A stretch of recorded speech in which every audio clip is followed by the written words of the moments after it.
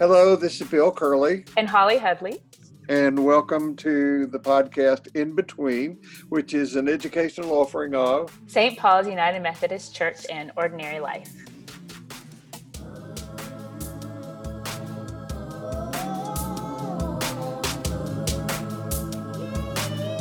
Hey. It's been a while. It has been a while. Yeah. You know, I felt like, and I don't know if we should put time references into the podcast or not, but I've been back in the States for almost a week. And yesterday was the first day I felt okay. Yeah. The jet lag we had a hideous time coming back. Yeah. The airports are broken and all that sort of stuff. But I've been getting some perspective and appreciating the trip to Cornwall more and more. I had you know, you and I have talked about it several times since I've been back, but there's something I didn't tell you. When we got to London at the end of our trip, Sherry and I have, as they say, done London 3 times before, so we didn't have any need to do the London kind of things and go to all the places that people go. So we just wandered around. Our hotel was right across the street from St. Paul's Cathedral, where the choir was going to be in residence. And you know, that is just one of the cathedrals that was designed partially by Christopher Wren. The famous architect. And Christopher Wren did a number of churches in London and other places. And so the first day that we were in London and we were just walking the street to see what was going on, we walked by this little church that had on the outside St. Martin's of, I didn't get the last name. I'll have to go back and I took a photograph of it. A church designed by Christopher Wren. There are several St. Martins in London. There's one near Buckingham Palace called St. Martin's of the Field that the musical group has taken their name from. And so there's this little church. It's just almost a storefront looking thing. So I said, let's go in. So we went in, and it was old. It was dilapidated. Not really, it was in use. And this very kindly, portly gentleman came up and said, we're about to begin Mass. Would you like to stay? And I said, of course. And so we stayed. We were probably about one of a dozen people at noon in London attending Mass in this church that was overlooked by almost everybody. Nobody was there. I mean, you know, it was interesting and to attend the Catholic Mass. And I learned something in that Mass. What's that? God is left-handed. Say more. Is his signature all backwards? Does it look like it? No. It gets into exactly what you and I were talking about yesterday on the phone. This Mass was not in Latin, it was in English, and the creed that they use in the Mass is the Nicene Creed, not the Apostles' Creed. And the Nicene Creed clearly states that Jesus was crucified, dead, and buried. He descended into hell. I don't think that's exactly the phrase that they used in the Nicene Creed. He ascended into heaven and sitteth on the right hand of God. Now, if Jesus is sitting on the right hand of God, God has got to be lifted. Yeah. He's got to hold Jesus with his, maybe he's a switch hitter. Maybe God is a switch hitter. I started snorting during this creed, and I got a good ribbing from my beautiful bride. Yeah. By ribbing, I mean jabbed in the ribs. That's exactly right. But I love the liturgy. I love the smells and bells, and the priest is doing it by himself. He didn't have anybody really to help him, and it was just an interesting experience. Yeah. You know, it's funny. I mean, I have a more nuanced relationship to liturgy than I did 20 years ago. I'm sure 20 years from now, I'll have an even more nuanced relationship with it, or maybe not. Maybe I'll have a more literal relationship with it. I don't know. But I find myself, just if I kind of think about the different stages of spiritual development in my own life, just how I have gone through the mental hoops of interpreting and reinterpreting liturgy, hymns, prayers, trying sometimes to quiet my mind to not ask, now, what else could this mean? Or what did they mean by? Is an interesting experience. I wonder if I'll arrive at a time where I can just participate in the ritual without having to jump through the hoops of reinterpretation. What is that like for you when you are participating in liturgy, or is it just so kind of fluid in your bones that it's not? Well, it's, again, people who are listening to this don't have the backstory that you and I talk a lot offline, but as you and I talked about, I started rereading Edward Ediger's book, Ego and Archetype. And I also, in tandem with that, reading a lot of Alan Watts material. And by inference, Edinger says that the spiritual practice life is important. And very explicitly, Alan Watts says that. For sure. Alan Watts represents the Eastern mindset, and he's the guy who more or less single-handedly introduced Zen Buddhism into America a long time ago, back in the 50s and 60s. And Alan Watts says that one of the things that's flawed about American culture is that we don't have space for ritualized spiritual practice in our daily life. You can imagine how that appealed to me to hear. I've never heard anyone say that. If you go into a house in India, in China, in Japan, in every house, there is a place dedicated to religious ritual, to a shrine, to ancestor worship, whatever it is, but it's at least there. And so that it's more a part of their life. I appreciate the inheritance of ritual from our Jewish ancestors. The Jews had a genius for religious liturgy and ritual, and the early Christian movements appropriated or stole almost all of that idea from Judaism. And so when I enter into a Christian ritual, it's all poetic and metaphorical to me. I mean, it's just, I do not have the stumbling blocks that a lot of people have. Oh, I can't believe the creed. I don't see it say the creed and all that. And I want to say to people that, the people who wrote the creeds in the Christian tradition never believed them literally as we think of believing something literally. Right. They were poetic.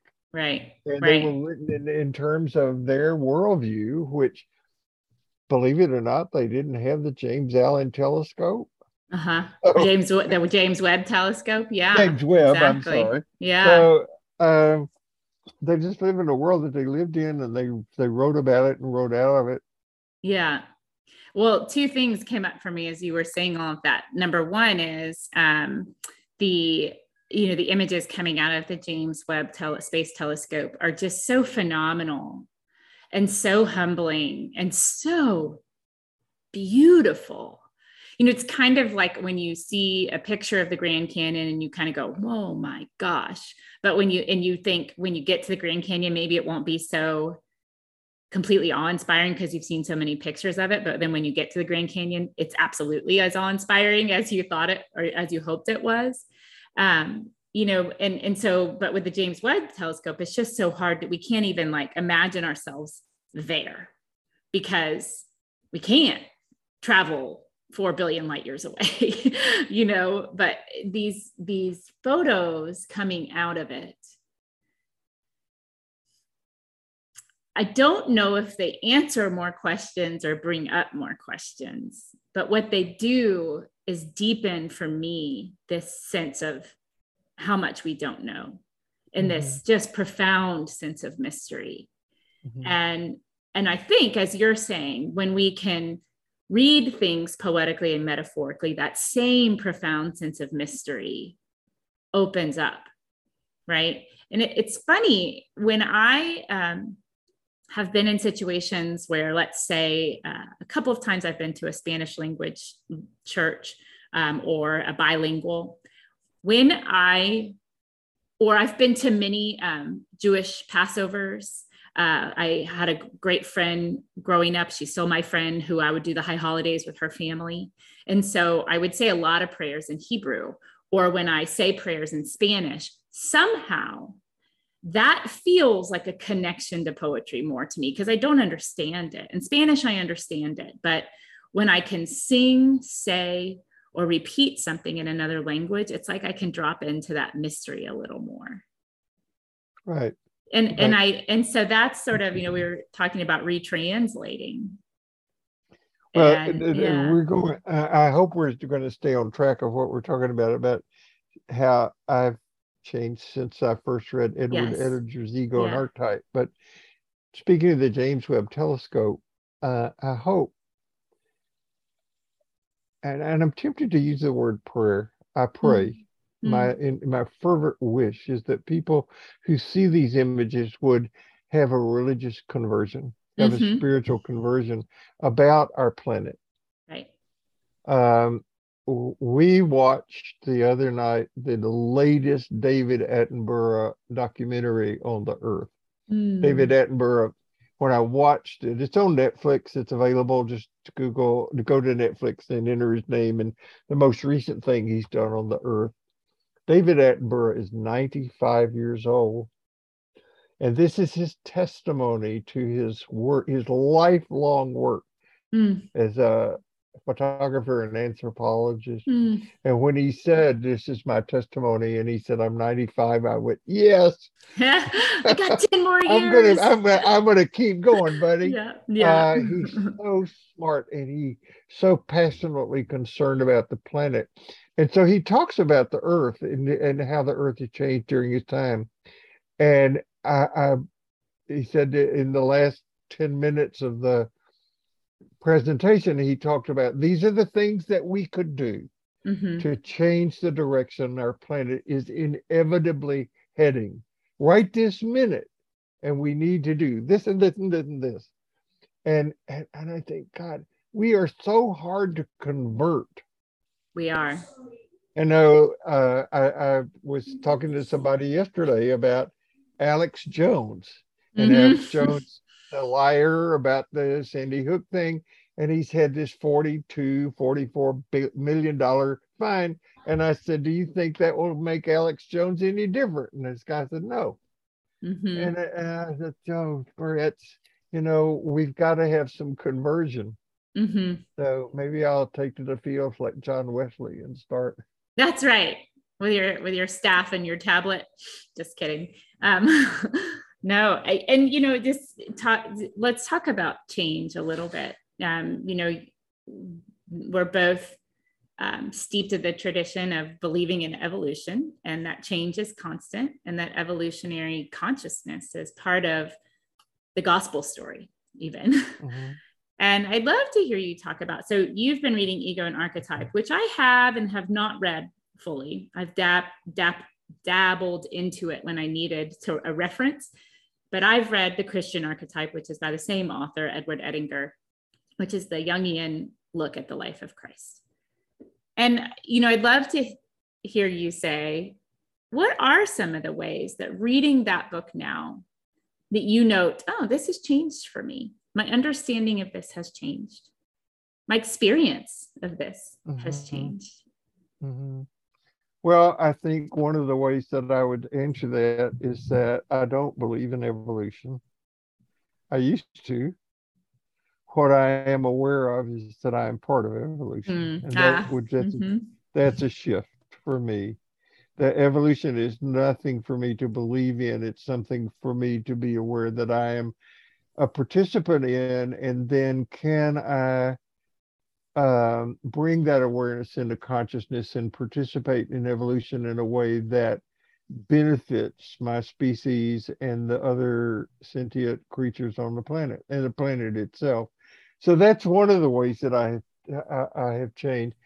Um, I I do not even know now, Holly, what prompted me to start rereading this book. I read it in 1996 when I started in-depth Jungian training. That's when I read it. It's not an easy read. I don't want to say, I wish everybody would attempt to read it because I think it's so critically important for the Western mindset to read. But um, I don't I think that one of the ways that I have changed is in embracing a more atheistic position, which we were talking about on the phone the other day. I feel much more inclusive about other myths. Mm-hmm. I think there is that any hint of superiority or exclusiveness that I have ever had toward the Christian myth is absolutely gone. Mm-hmm. I still am interested in reinterpreting that myth for people Mm-hmm. so that they can experience more freedom Mm-hmm. from the strictures of a more literal interpretation. Um, I was thinking yesterday, and I've said this before. I think you and I have talked about this in class together. When Harry Emerson Fosdick wrote his sermon on Shall the Fundamentalist Win in 1919, the progressives were literal interpreting people. They Mm-hmm. just did a different dance about Right. literalism than the fundamentalists did. And That's right. now I don't see virtually any of the Jesus narrative as literal. It's Yeah. all metaphorical. Yeah. I would say that, and maybe it's expressed in a different way because of the difference in our developmental stage. But I would say, and maybe you've accelerated my developmental stage, I don't know, just by allowing for that mystery to exist in a setting where tradition happens. So in a church setting, you've been able to allow for this grand question to just permeate your teaching and the space. Mm-hmm. And it's funny because it almost feels like when I was young and I first got exposed to kind of Christianity in a more intense and hardcore way, if you will, it terrified me. And I remember being asked to accept Jesus as my savior at a Baptist camp and crying. And the thought in my mind was, but what if it's wrong?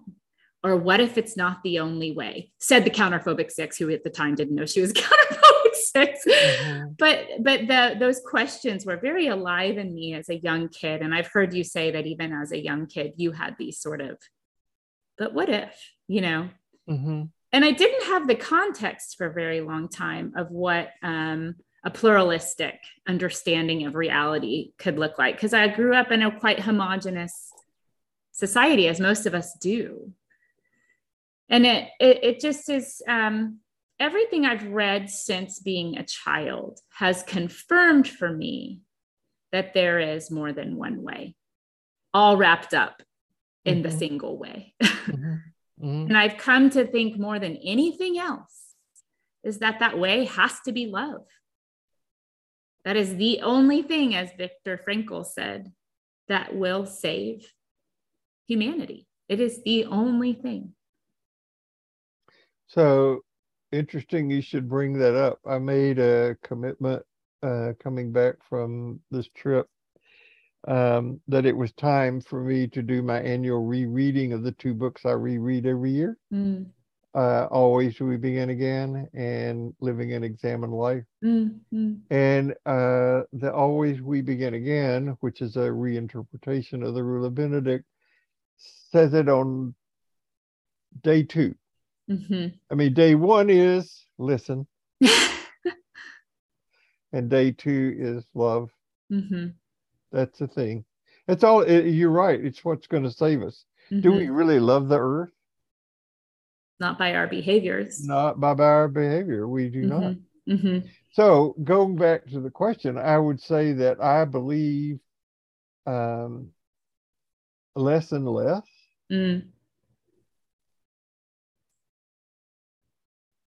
I'm preaching on the 4th of September at St. Paul's, and I've already written a sermon because I just wanted to get it out of the way. And we're a lectionary church, and the passage for that Sunday is Jesus says, "You got to hate your mother and father and follow me." It's a Mm-hmm. great passage. I Mm-hmm. love that because it opens up the whole door of attachment and Yeah. attachment theory, which Mm-hmm. you're going to talk some about that Sunday, Love that. and all of that. And Holly, what got me on the disbelieving it path was the church at the Yeah. beginning in my childhood, when I was able to understand or read passages like the one that's coming up for September the 4th, and I would ask my parents and other people about these things, and they would say, "Oh, don't pay attention to that. We don't believe in that." Yeah. And then they Yeah. would get me to sing Jesus, I saw the little children of the world, black, yellow, brown, white, there, person. Any sight, and then I could see they didn't believe that. That's right. And then they had lived a segregated life, Yeah. Yeah, if you're not white, you can't come in this church. Or this house, or not through the front door, I mean, it's, Well, that yeah. wasn't true in my case, Mm, but it mm, was for a lot of cases. And mm-hmm, that's another thing that blew it apart for me was the cognitive dissonance of being entrusted to a black woman as a nanny. mm-hmm. And Yeah. okay, all Well, right. the ways that we love, if we allow it to, blows apart everything that we've ever thought to be true, that we've attached ourselves to. Mhm. And so you said a couple of minutes ago this atheistic, so there's, which is atheistic, but that's the way we pronounce it. And to me, one day when you said it that way, I think in class, atheistic, it meant something totally different to me than atheist, right? And my interpretation, and I'd love to hear how you are thinking about it, that atheistic means that I'm not a theist. I'm not having God be this kind of clockmaker in the sky who rules and decides and plays chess or dice with the universe, and is arbitrary about one person's death but saves another. Like I'm not a theist at all. And yet, going back to the James Webb Space Telescope, going back to the ways that we can reinterpret through other languages, poetry, etc., there is this deep, profound sense of mystery that, in which I'm grounded, that I'm still seeking, that I'm still curious about, and that's yeah. I mean, to be atheistic means, and for me, Bill, that has changed how I think about prayer. I would almost So say that I just don't, you know? um, that's a whole nother topic I Yeah, want it to come back is. to. Let me take what you just said about atheistic Mm-hmm. and make it uh, fit into my understanding of the Jesus myth. Mm-hmm. So there is in this field of energy, or this field of energy we are in, is um, something that I would label not just mysterious, but also graceful. Mm-hmm. Mm-hmm. And there have been, at times in human history, individuals who have been able to understand this at a level that has been transformative for them, and they've been able to communicate that transformation to others. Mm-hmm. One of these is the character that shows up in history whose name we give Jesus or Mm-hmm. Yeshua.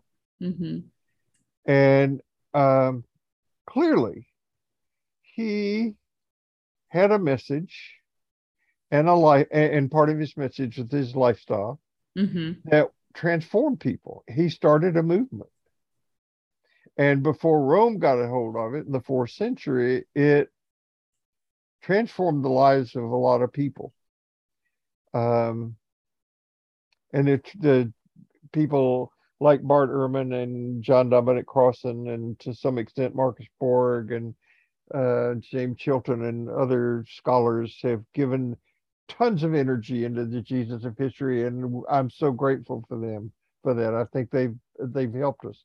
But the real Jesus is the Jesus that existed in the hearts and minds of the people who experienced whatever that character did and said in such a way that their transformation led to the transformation for the people. And they told stories about him. And one of the stories that they told was that Jesus had an encounter with the sacred to the point where he was able to say to them, look, fellas and women, because women were a very big part of his ministry, but they got written out. I have come to this realization that I'm a child of God. And so are you. And we need to live that. And the people who got that message experienced the joy and the freedom of believing that and embodying that. And I think that's the most important part of the Jesus myth. Yeah. But you can find that in Hinduism, you can find it in Buddhism, you can find it in ancestor worship, you can find it in First Nations religions. Yeah.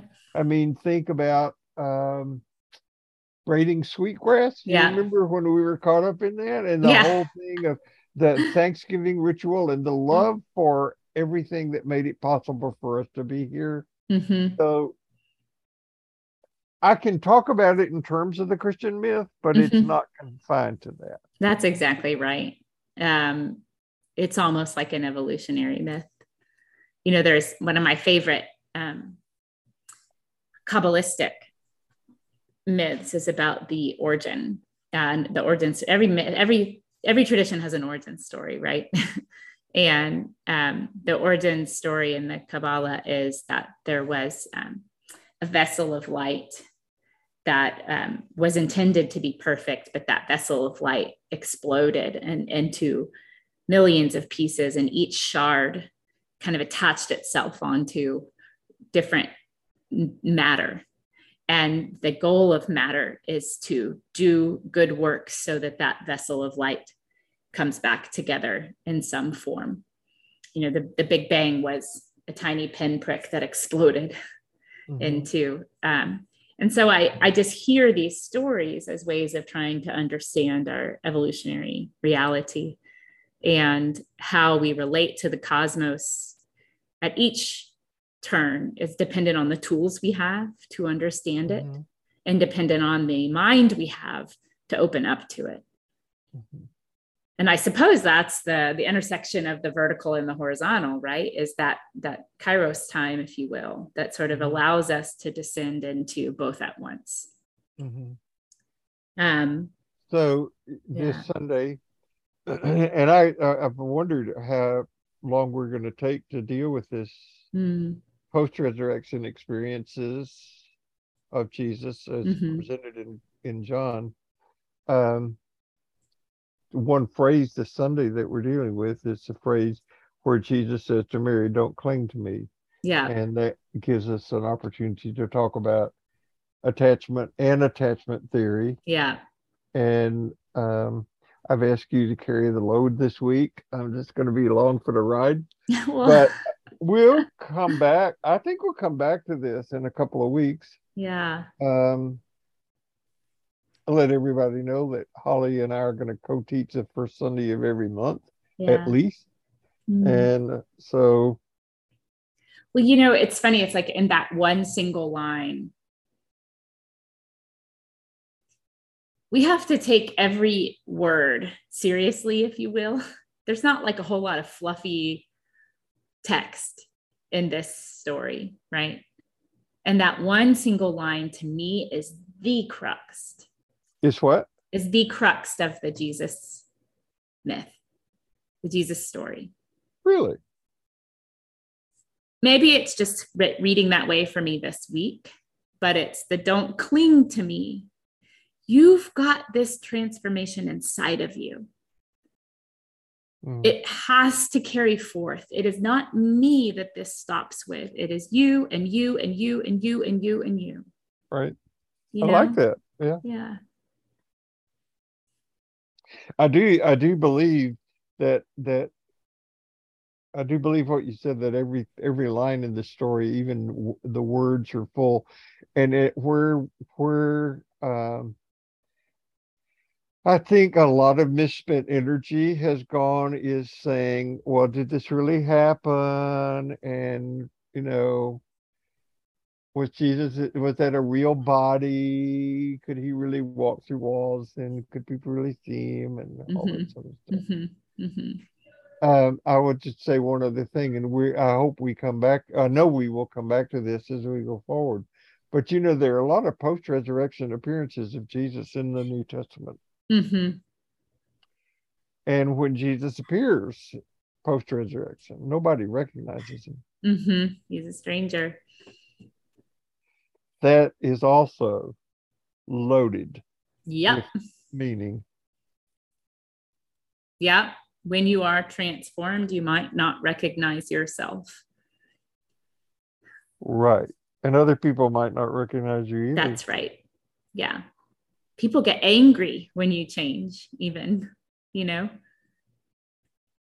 What's that song? Don't change your hair for me. Don't change whatever. Stay pretty butterfly. Stays a song from I guess it's from my youth. I don't know it.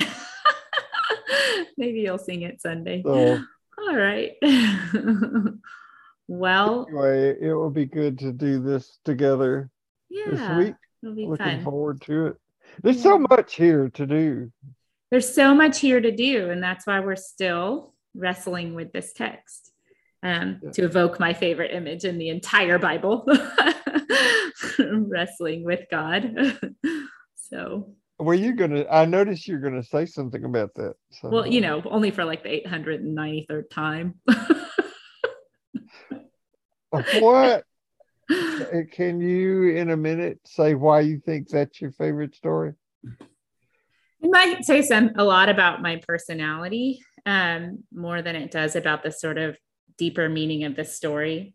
But it's again about a transformation.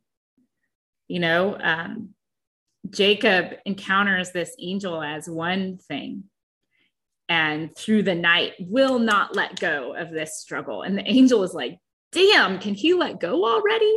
And has to hurt him in the hip to get him to just like unclench, right? To let the angel go. And if at daybreak, same time Mary encounters the tomb, daybreak, he is transformed. Right. And yet he walks with a limp for the rest of his life to remember from whence he came. Right. And the other another, not the only one, another parallel in the story is what happens to this resurrected Jesus figure is that he's wounded. That's right. He's wounded. He's not perfect. And that's the orb of light too. The orb of light from the Kabbalah does not come back together perfectly. It's cracked, and it maybe has some, the light might seep through in places. It remembers itself. And I think that, Jacob's new name wasn't, and now you are perfect. His new name was.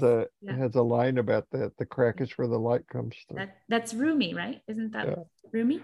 So, yeah. So, okay. But Jacob's name isn't now you are perfect. His name is he who wrestles with God. Yeah. Yeah. So I love that. All right. Well, we've got, I think, as always, more to say than we have time to say it. But fortunately, we're both healthy and the future's open. Yeah, that's right. Have a great day. You too. Love you. Okay, love you too. Bye-bye. Bye.